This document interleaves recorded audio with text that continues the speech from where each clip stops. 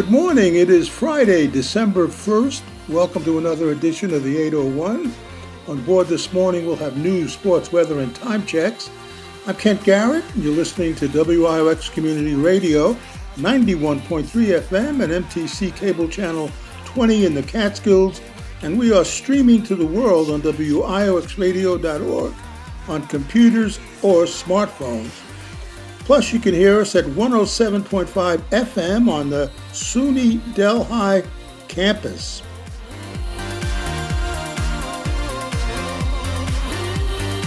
Coming up, the truce ends and the war begins again. Plus, it turns out that if Israeli officials knew about the Hamas battle plan a year in advance. And what is next? How does the war end? Now it's time for this morning's headlines. The Israeli military said that it has resumed combat against Hamas in Gaza after accusing the group of violating the terms of a ceasefire. The truce lasted 7 days and saw the release of 110 hostages held by Hamas and 240 Palestinian prisoners held by Israel. The truce lasted 7 days and saw the release of 110 hostages held by Hamas and 240 Palestinian prisoners held by Israel. Here's more from the BBC.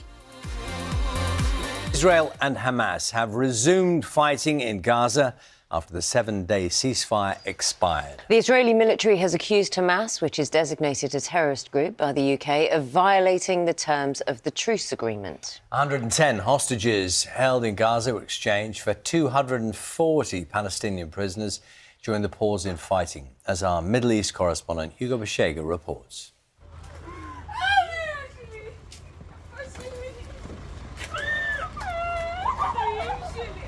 After 55 days, together again.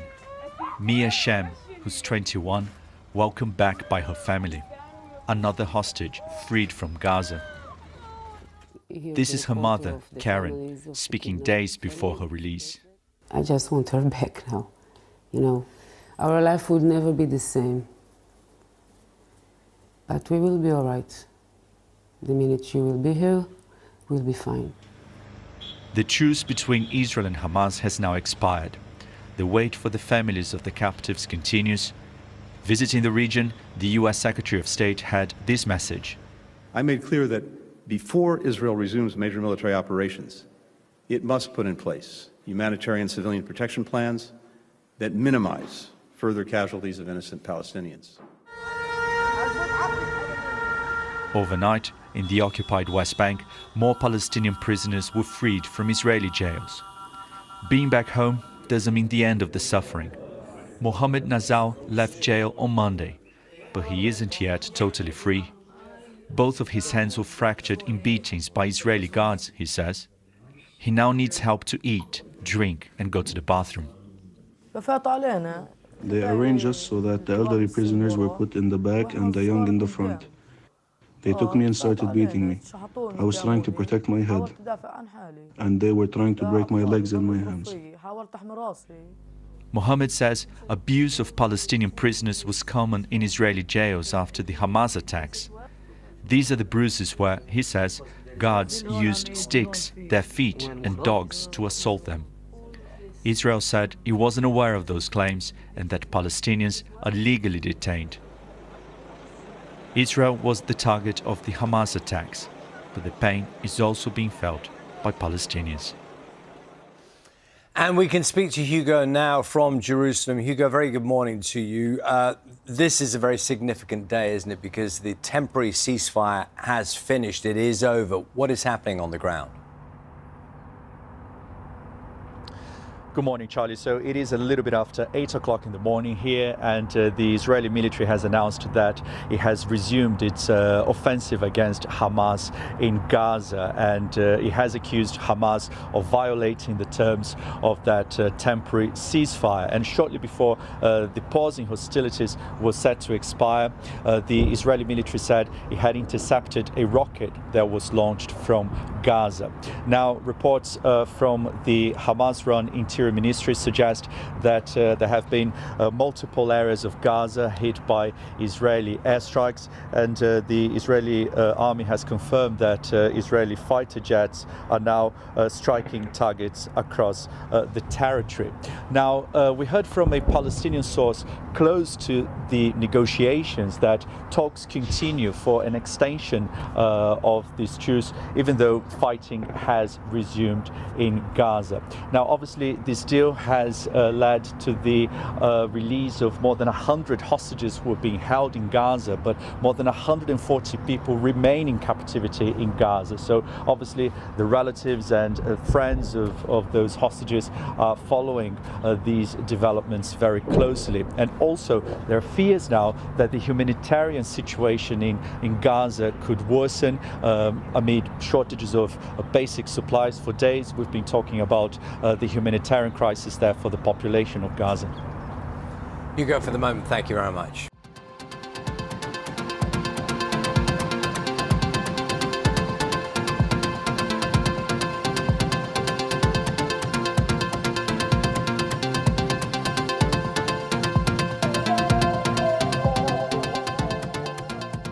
The New York Times reports that Israeli officials obtained Hamas's battle plan for the October 7th terrorist attack more than a year before it happened, and that includes documents, emails, and interviews. Here's Chris Hayes from MSNBC News. We are following some breaking news this hour, a truly remarkable report out of the New York Times about the extent to which Israel was warned about Hamas's intentions to start a war ahead of the deadly October 7th attacks. Quote, Israeli officials obtained Hamas's battle plan for the October 7th terrorist attack more than a year before it happened, documents, emails, and interviews show. But Israeli military and intelligence officials dismissed the plan as aspirational, considering it too difficult for Hamas to carry out. The approximately 40-page document, which the Israeli authorities codenamed Jericho Wall, outlined point by point exactly the kind of devastating invasion that led to the deaths of about 1,200 people. According to one intelligence analyst in Israel, this was not merely a plan for an attack. Quote, it is a plan designed to start a war. Ben Rhodes served as Deputy National Security Advisor to President Barack Obama, and he joins me now. Ben, this just published before we went to air, so I just want to sort of set the table for folks. I mean, it's not just that there's a battle plan. It is the battle plan. It involves things like paragliders going over the fence. It involves machine guns and drones to take out security cameras. It involves initiating with a barrage of rockets, motorcycles going over the fence. I mean, it's literally the plan. And they had it inside the Israeli intelligence apparatus. What's your, as someone who works in the United States and security apparatus, what is your reaction to this? I mean, it's absolutely astonishing, Chris, because to your point, sometimes you have warning that something might happen, but very rarely, if ever, do you have this level of specificity. I mean, before I was in the Obama administration, I worked for the vice chair of the 9/11 Commission on the 9/11 Commission. And this would be analogous to the U.S. government having had information that, Al-Qaeda was planning to try to fly planes into these targets from these airports and had people in flight schools. I mean, this is a level of specificity that intelligence almost never gets. And that's what is so astonishing about this reporting. It wasn't just like a concern that Hamas might be up to something, they might be trying to plan something big. You usually get those types of warnings, reflections in conversations or intercepted communications. This was the literal plan of what they actually ended up doing on October 7th within the Israeli system for a full year.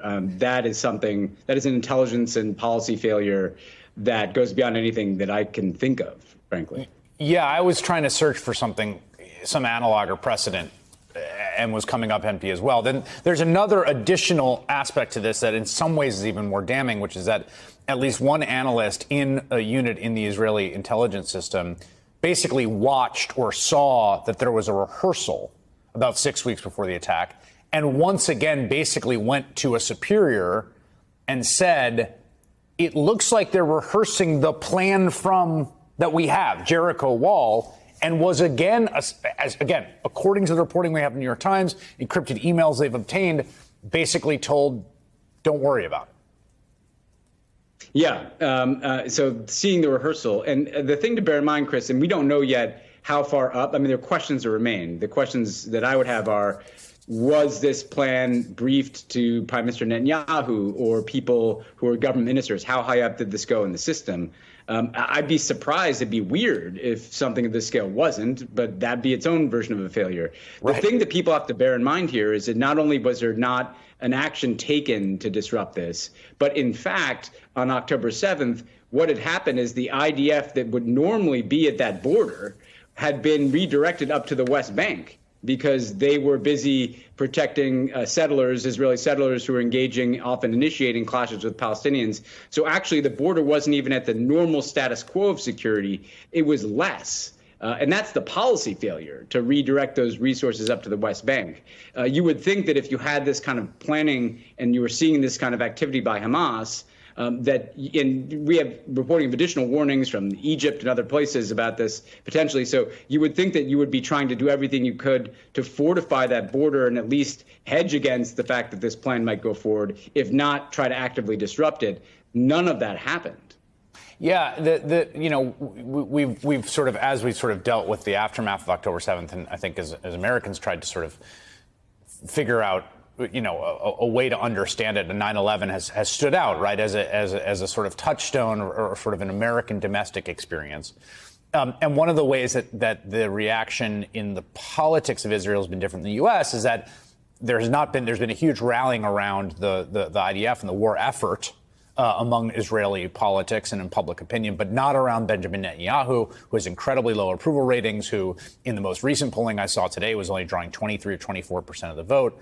And you really got to wonder what this does to an already extremely tenuous political position in a situation in which Netanyahu, it is understood, is going to face the music when the war ends, but also has every political incentive imaginable to extend the war as far as possible, precisely because of this consensus view held across the ideological spectrum in Israel that he will face the music when the war ends. No, that's right, Chris. I mean, Netanyahu had been a political survivor for a long time. He'd become less popular because of corruption investigations, certainly because of the kind of judicial coup that he was engaged in. There were huge street protests, remember, against Netanyahu before October 7th. The one thing he had is that his nickname, his self-given nickname, was "I'm Mr. Security." You may not like certain things about me, you may not like some of my coalition, but I keep Israel safe. And that was shattered, obviously, on October 7th. And with each of these reports about the kind of incompetence or failure to protect that come out, that political standing suffers even more. I think, frankly, what is worrying is precisely because he's in such a weak political position, the only thing that is keeping him in office is this kind of emergency unity war cabinet that he is leading. But the problem with that, the challenge from that strategically and politically, and I think from the United States perspective is, as you said, that gives him every incentive to try to perpetuate a war, because I think everybody in Israel that I talk to, most political analysts agree that when the music stops, he's going to be replaced. That's just the nature of Israeli politics right now. And that's an awkward position to be in, frankly. It's an uncomfortable position to be in, particularly, you have a massive aid package working its way through the U.S. Congress. You have huge international opinion inflamed against the scale of this Israeli military operation. You obviously have a humanitarian catastrophe in Gaza. All these things are happening. This report comes out. He's a very politically damaged leader. And the question is, does he need to be replaced now? Can we really, can Israel afford to wait for some end of this military operation that has a kind of open-ended duration to it? Netanyahu himself has said we may have to have an open-ended administration of Gaza, which might suggest that there's not necessarily going to be a clear end date to this war from his perspective. Yeah, that's all of that is, I think, really, really well said, and one of the main sort of contextual issues here. To go back to your experience, and one of the things I thought about this again, I think from the first moment that the reports started to come in of the scale of this attack, right? And how kind of, famous in many ways the Israeli intelligence and security apparatus is. It's one of the most sophisticated in the entire world. It's known as such. This question of how did this happen has been there from the first day. And I've also wondered, like, will there be some 9/11 commission, right? Is there going to be some, and this makes, it just seems you have to do, I mean, there's a lot of questions raised by this, like how far up did it go? Who's this colonel who said no? Why did people think they weren't going to do it? How far did they circulate the reports that they were rehearsing, et cetera? No, that's right. I mean, Chris, my immediate reaction right on October 7th is how could this have happened? Because just to give you one example, Israel controls the entire internet and telecommunications infrastructure in Gaza. So sure, Hamas can try to communicate offline, but the idea that you could plan something of this sophistication without it interacting with the telecommunications network that Israel has visibility in, I just didn't get that. And part of what we're seeing now is actually they did have this information. And to your point, I think in Israel what they've said is, well, there'll have to be a commission of inquiry. There'll have to be some look back at this. But again, like what politicians do, I think Netanyahu's approach has been, that's for after the war. We have to wait until after the war to look back. We have to be focused on what we're doing in Gaza now. The problem with that is Israelis need to have confidence in their political leadership, in their military leadership, in their intelligence community, the people that are carrying out the war, the people that are making hugely consequential decisions. And I don't know how you can have that confidence when there's reporting like this. This has always been an issue in just understanding the sort of, the at the kind of ground level, the tactical response from Israel, which was from one day to the next, you go from totally blind, apparently, right, to this horrific attack, the most brutal and catastrophic in the country's history, I think, in many ways, though they've suffered many attacks in Israel, to prosecuting a war that's going to depend on some intelligence, a lot of intelligence. Where are targets? Where are things? So it's all the same apparatus. It's the same folks. It's the same units. It's the same colonels. It's all the same thing. And so, yeah, that question of how much faith people can have, and particularly the Biden administration, the U.S. government, as it prepares this aid package, I think it only gets more acute after this remarkable bombshell reporting from the New York Times published tonight. Ben Rhodes, always good to have you, sir. Thank you very much.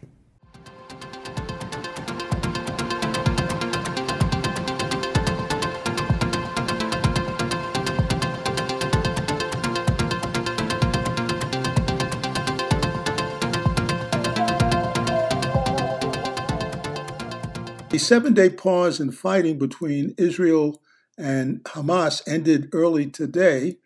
Each side blamed the other. Israel said Hamas had violated the operational pause and, in addition, had fired towards Israeli territory, while a Hamas official said the talks to extend the pause were, quote, thwarted by the Israelis, who had refused an offer to release elderly male hostages and the bodies of 3 Israeli hostages. The Washington Post could not immediately verify either claim. Here's more from the Al Jazeera news channel. Now, Hamas has released a statement holding Israel and the Biden administration responsible for the resumption of hostilities. The group says it offered to hand over the bodies of an Israeli family and release the father to allow him to hold their funerals, as well as hand over 2 other Israeli detainees. Hamas says Israel refused to continue with the ceasefire agreement because it had already made the decision to resume fighting. Now, earlier, Hamas spokesman Osama Hamdan spoke to Al Jazeera about the end of the ceasefire. It's the time now to make it and say it clearly. The cause of the problem is the occupation. The real solution is not to find temporary pauses. The real solution is to find mechanisms and ways to put an end to the occupation. We have exerted efforts. We will exert efforts, even with the renewal of the aggression against our people. We will do our best to face the aggression. Everyone is considering our efforts as resistance who are facing the aggression. We have spent some good time to have conversation with all the mediators, and we need to thank the efforts of Qatar and Egypt in order to reach a formula to put an end to the aggression. But the aggression has stopped everything, and the Zionist regime is rejecting everything because he doesn't want. But as a resistance, we will face the Israeli Zionist regime. We will defend our people. We will be open for any efforts that aims at putting an end to the aggression within the benefits and the interests of our people. Let's bring in now Al Jazeera's Sarah Khairat, who's in Tel Aviv for us. So, Sarah, there was always, of course, the risk that this would happen, the resumption of this war, because Prime Minister Netanyahu had been adamant that the war would continue. What are they saying about the resumption of this new phase of the conflict? Yeah, there's so much to unpack here, Folly, but one thing that all of the Israeli government, the war cabinet, the prime minister, anyone making these decisions, they all agree on one thing, that this had to be resumed. And they'd been warning about this for a while, actually, saying that if Hamas hadn't provided, for example, the list that they had expected, if there was any violations, they would immediately resume the war. And in the words of some of those, for example, the defense minister, that it would be ferocious. Now, they've blamed Hamas wholeheartedly on this for various reasons. They said that they'd violated the ceasefire by firing rockets. We know that these rockets have been targeting the southern towns all morning. And then also, in a statement from the Prime Minister's office, he said that it had not met its obligation to release all of the women hostages today and has launched rocket attacks that I just mentioned earlier. We have got official figures that have also been released by the Israeli person who's in charge of keeping tabs on the captives. It seems that 20 of those remaining are women. In terms of the response from Hamas, well, they've said, and they've told Al Jazeera, that they provided, it seems, 3 lists or 3 options of names, including the bodies of Bibas, the family, which is a mother and her 2 children, a 4-year-old and a 10-month-old, and he was the youngest hostage. They're saying that they were providing those on that list, that they were happy to hand them over, and also that they had offered to hand over their father so that he could be there and attend their burial. This has never been verified by the Israelis. They've maintained until last night, when Daniel Hagari, the spokesman for the Israeli military, had maintained that it was unverified information whether they'd been killed in the first place, and said that Hamas was using this as a propaganda tool. This seems to have been the sticking point that was discussed yesterday in Israeli media, that they didn't want to have any bodies on that list of the 10 captives that would be released. And it seems this has been one of the major sticking points. So the main sticking point from the Israeli perspective is the handover of the bodies, as you say, of the Bibas family, the mother and the child who were killed, and the father who's still alive on the list of prisoners. How is that going to play out? And how is the resumption of the war, Sarah, playing out with the families of the captives? For the families of the captives, I mean, we've been here now for the whole duration of this ceasefire. And one thing they keep saying to us, and one thing we keep seeing in terms of the rallies, is that they want to ensure that all of the captives are brought back home. When you're seeing videos of unifications between those that had been taken on October 7 being unified with their parents, with their loved ones, and those videos are being shared, although there haven't actually been interviews with the ones that were held captive, but their families are speaking, and that's their priority. They want to ensure all of them are returned. It has come as a major shock, I will say, for the Israelis, especially when it comes to the Bibas family, according to Hamas, being killed by airstrikes.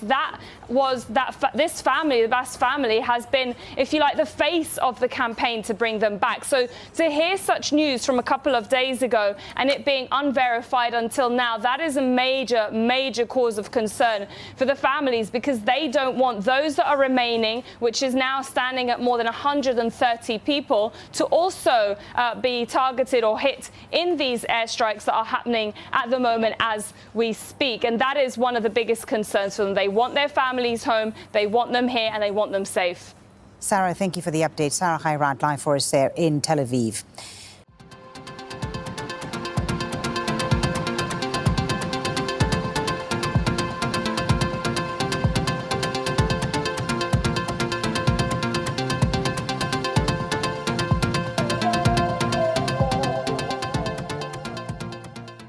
So what is next? How does this war end? Leading Palestinian expert Rashid Khaladi spoke with Glenn Greenwald.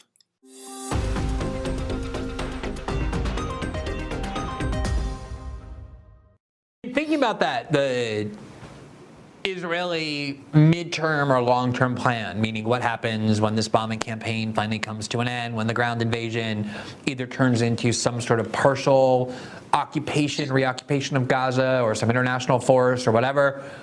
If you look at the scope of the destruction in northern Gaza, there have been reports that 60% of all buildings, if not destroyed, are architecturally compromised, not safe to inhabit. The sewage system, the electrical system, the hospital system are completely destroyed. I mean, to some extent, northern Gaza has been rendered in a large degree uninhabitable in terms of just any kind of modern society. How would these internally displaced Gazans who are now in southern Gaza and dispersed throughout the country really in any reasonable or meaningful way get back to any kind of meaningful or normal life in northern Gaza, even if the Israelis were to permit that? Well, I think rendering northern Gaza uninhabitable was actually a declared war aim. The Minister of Defense, Gallant, various Israeli generals said that. And when you cut off electricity and you cut off water, you are in effect making the place uninhabitable. When you destroy or render unusable most of the hospitals in northern Gaza, when you destroy schools, when you destroy a variety of other infrastructure, you are rendering northern Gaza uninhabitable. Now, the claim is that this was intended to destroy Hamas infrastructure. But my guess is that there was, as they said, a desire to render that part, at least, of Gaza uninhabitable. Now, you can see that there's a doctrine here. It's a doctrine that was first adopted in 2006, or at least first enunciated after the 2006 war on Lebanon. And it was the so-called Dahia doctrine, Dahia being the southern suburbs of Beirut, which were flattened by Israeli bombing in 2006. And the man who is now a member of the war cabinet, a former chief of staff by the name of Gadi Eisenkot, actually enunciated this. He said, we will not, accept proportionality. We will act unproportionally, and we will flatten villages. We will do what we did to the Dahia. In other words, we will destroy in order to destroy in a punitive fashion. And I think that is what Israel is doing. Now, what that means for the day after, well, I think it's connected in the first instance to what they were hoping, which is to get people out of Gaza, decrease the Palestinian population within the borders of mandatory Palestine. In other words, launch another stage of the ethnic cleansing of Palestine. If that proves impossible, the next best thing is to squeeze them into a smaller area, maybe push them into southern Gaza. But I don't think that any of these things are necessarily beyond rendering Gaza uninhabitable, which the Minister of Defense said. I don't think any of these things are entirely clear. And I think, as you suggested, there are multiple factions in this government. The military has its own views. The prime minister, who basically wants to continue the war and not lose this government, which keeps him in power, failing which he would go to trial, presumably. And then other factions within the government, the Likud party, the extreme right-wing parties, which want to see ethnic cleansing as soon as possible and as much of Palestine as possible, and so forth. So it's, to me, frankly, and I'm reading the Israeli press carefully, it's not clear that they have a clear idea or a unified idea of what they want to do with the Gazans once this military campaign is over, whenever it's over. On this stated goal of destroying Hamas, I don't think we ever got clarity about exactly what that means, although the Israelis made clear from the beginning, from Netanyahu on down, they said, we don't mean we're going to erode the power of Hamas. We don't mean we're going to undermine it. We don't mean we're going to weaken Hamas. We mean we're going to destroy it, eradicate it, remove it from existing in Gaza. Obviously, with a war like this, facts are hard to come by, so let's just take the Israeli numbers, the numbers given by the Israeli military. According to the Israeli military, they have thus far killed 1,500 to 2,000 Hamas militants. So let's take the maximum number, 2,000. And according to the Israelis as well, there are 30,000 Hamas fighters. So they've killed 1/15 of all the Hamas fighters that existed at the start of the war. Presumably there's going to be more anti-Israel radicals and people who hate Israel after this destruction that they've witnessed, after the amount of death. But let's just keep that number in place. 30,000 Hamas militants. That would mean in order to kill all Hamas militants, just the minimum necessary, I would assume, to achieve this goal of destroying Hamas, they would have to kill 15 times more Hamas militants than they have thus far. And at the current rate of civilian death, that would mean that they would basically end up killing 200,000, 250,000 Gazans in total. Do you think there is any world in which the world just stands by and watches something like that take place? No, absolutely not. The United States wouldn't tolerate it because the Biden administration couldn't tolerate it because public opinion is already against this war. A majority of Americans are in favor of a ceasefire. They want it to stop. They do not accept the Biden administration and the Israeli government's insistence on continuing the war until, quote unquote, Hamas is destroyed, whatever that means. I mean, whether it means killing 20,000 odd more Hamas militants and God knows how many thousand more civilians, tens of thousands more civilians, and destroying even more of the infrastructure of Gaza. If 60% has already been rendered uninhabitable and unusable, God knows how much more there is to destroy. But I do not think that world public opinion, Arab public opinion, but for that matter, American public opinion, will put up with that. I think there'll be a rebellion within the Democratic Party. I think the president would be guaranteed of losing the 2024 election, and I think that he would be obliged to stop this long before we got to those apocalyptic numbers. So I don't think that there is any possibility of our reaching anything like those numbers, even if those numbers are realistic. I mean, let's assume that they're highly exaggerated, which I think is the case. I don't think there's any chance of killing 10 or 20,000 Hamas militants, no matter how many civilians Israel kills. And no matter how many tunnels. You read the Israeli military correspondence, and they're saying they've done very limited damage to the tunnel system. Well, they've dropped how many thousand tons of bombs a day, a week on Gaza, and they still have only minimally damaged the tunnel system. They've killed 2,000 of, by their estimate, 30,000 militants. It just does not seem to me within the world of possibility that this could go on to that extent. How it stops, however, I don't know. You're somebody who's followed this conflict for most of your career as a scholar, as an academic, as a historian. You've referred to on a couple of occasions this public opinion that has turned against the Democratic Party, against Joe Biden for his support of what's taking place in Israel. I do think there's an interesting dynamic that it is the case that for a lot of years now, maybe going back to 2014, the Israeli-Palestinian issue has pretty much been on the back burner of American politics. So you have all these young people who have started to pay attention to politics for the first time. A lot of people who paid attention to politics for the first time only because of Trump. This is the first real look they're getting at Israel and the Democratic Party's relationship to it. And you have these mass protests all over the world, hundreds of thousands of people in major Western cities. Like, you have to go back to the Iraq War to find protests on this level.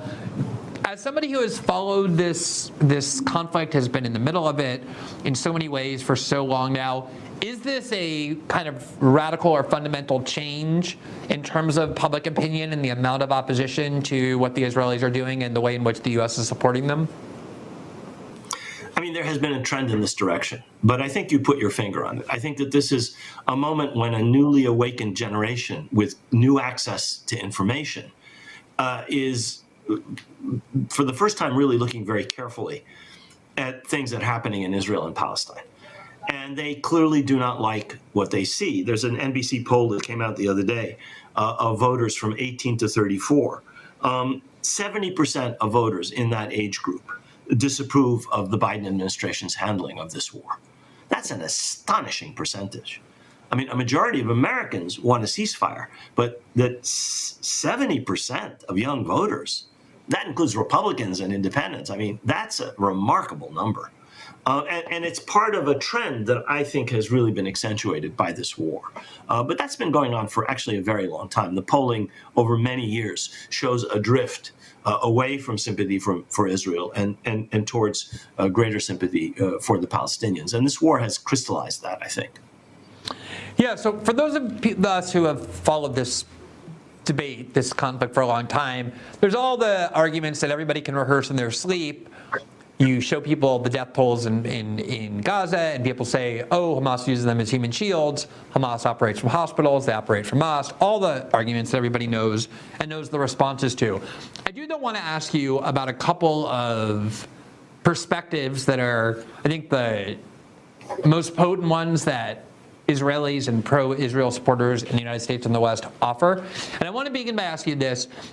In almost every war, there's two questions, broadly speaking, I think, that need to be asked. One is there a moral or legal justification for the war, for the force being used? And then, is it a wise use of force, even if it's morally justifiable? Will it produce benefits on the whole as opposed to detriments? After the October 7th massacre that did kill hundreds of civilians, whatever that number is, 500, 800, 900, whatever that amount is, do you think Israel had a legal and moral right to use force in Gaza against the group and the people who perpetrated that attack? You know, the problem with that question is its framing. Gaza had been under siege for 16 years. Israel had assumed that it could live a peaceful, quiet life whilst putting its boot heel on the Palestinians in the West Bank and in the Gaza Strip.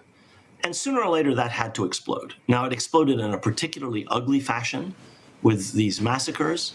It resulted in the highest death toll among Israeli civilians in the entire history of Israel's wars since 1948. So there was going to be a reaction, necessarily and inevitably. But if you step back 1 minute, I think it's very clear that if you occupy and if you imprison and blockade and besiege a population, sooner or later that population is going to react violently and negatively. Israelis talk about this as if it's irrational. It's not irrational at all. The nature of the violence is, of course, horrific that was carried out on that day.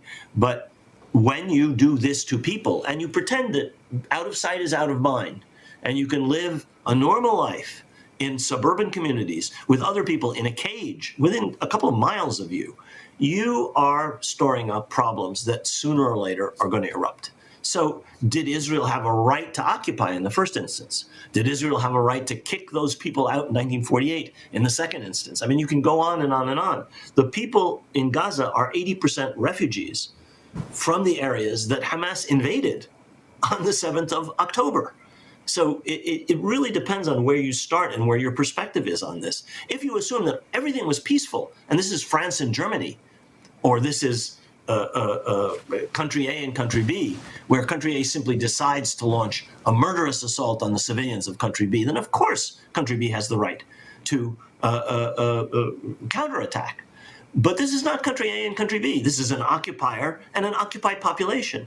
And this is a settler colonial project where the people living in settlements around the Gaza Strip are living on lands that used to belong to people who have now been living, or their ancestors, their parents and grandparents have been living as refugees in the Gaza Strip since 1948.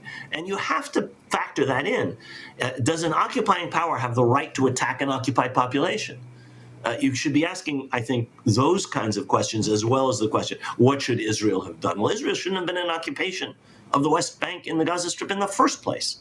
There should have been a Palestinian state. There should have been any number of things should have been, the absence of which have led to this horrific situation that we're in, where at least 800 Israeli civilians have been killed, at least 450 or more Israeli soldiers and security personnel have been killed, and apparently over 15,000 Palestinians, both civilians and militants, have been killed. And we're not at the end of it. I mean, assuming that this ceasefire breaks down over the next several days, we're going to see much higher casualty totals. And I think at the end of this, you'd have to ask that question. What was achieved?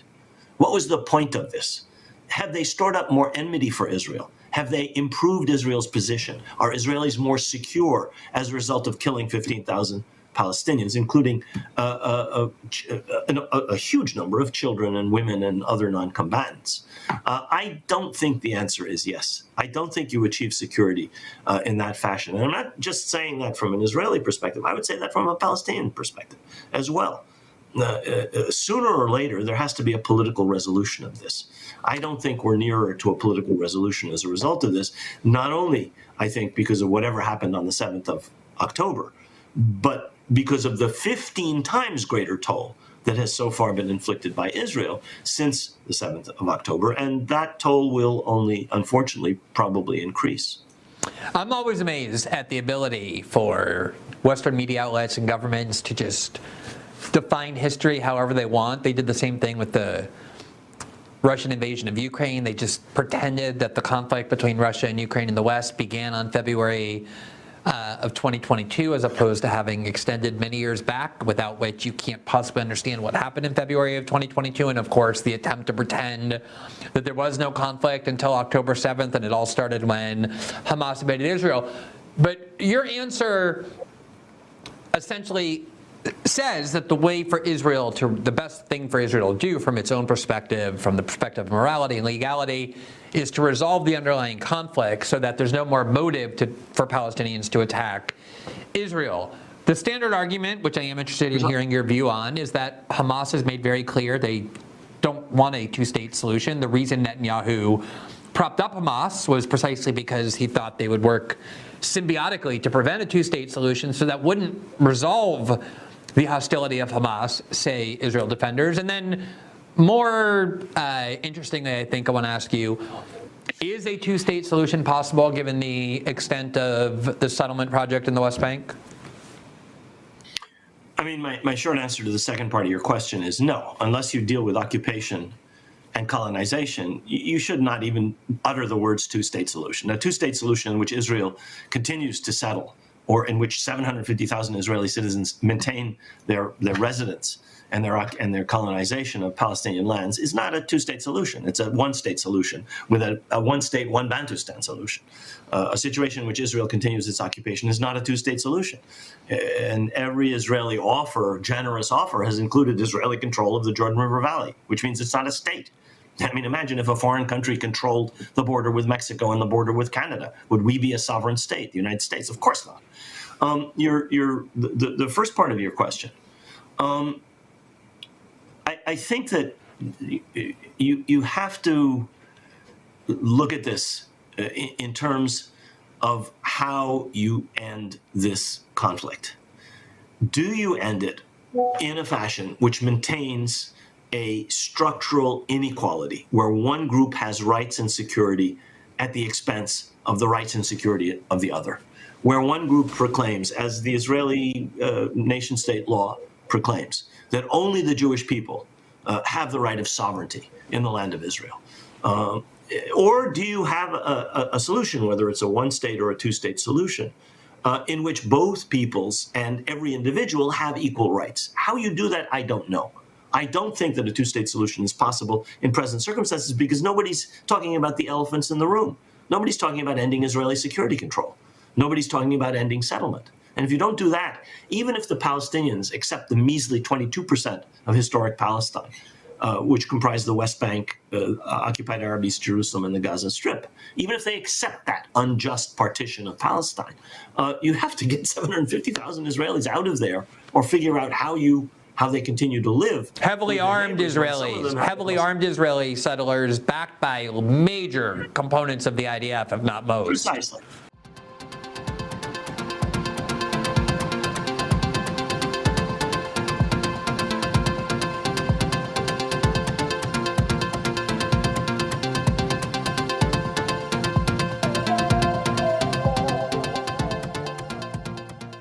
And that's it for this edition of the 801. Thanks for joining us. I will talk to you again on Monday. And don't forget, the 801 does not leave the station. It is on the station. Thanks for joining us. And I'll leave you with a song called One Day. I'll leave you with a song called One Day. It's a group of Arabs and Israelis singing together for peace. התחנה הבאה, חיפה מרכז השמונה.